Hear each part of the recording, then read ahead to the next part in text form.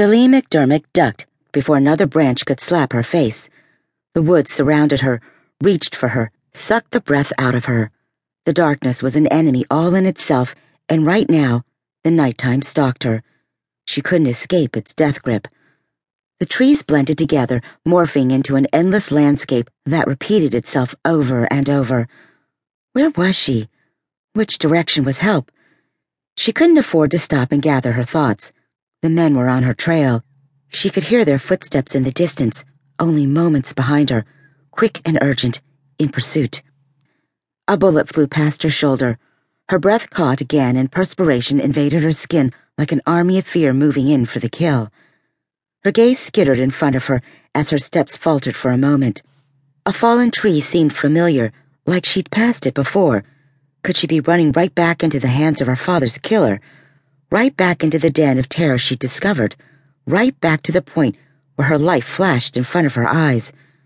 No, she couldn't think like that. She had to keep moving, keep fighting to live. She dodged a cypress tree.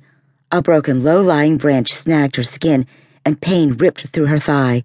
She yelped, biting back any more telltale groans. She couldn't let the men find her. She chomped down in an effort to remain silent. Blood soaked her taste buds.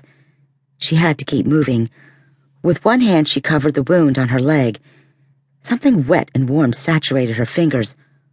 Her blood. Her throat went dry at the thought. Run, Delee, run! Her life depended on getting away. She limped forward, her breath now coming in ragged gasps. How many more people had died? How many people had been casualties in this lust for money and power? Everyone she thought she could trust had let her down. Well, almost everyone. Her heart lurched as unfinished conversations slammed into her mind. A shout echoed behind her. Her heart stuttered as fear wrapped its talons around her again. She had to keep moving, despite the pain, despite the fear. 2 more steps, and her foot slipped. The ground disappeared beneath her.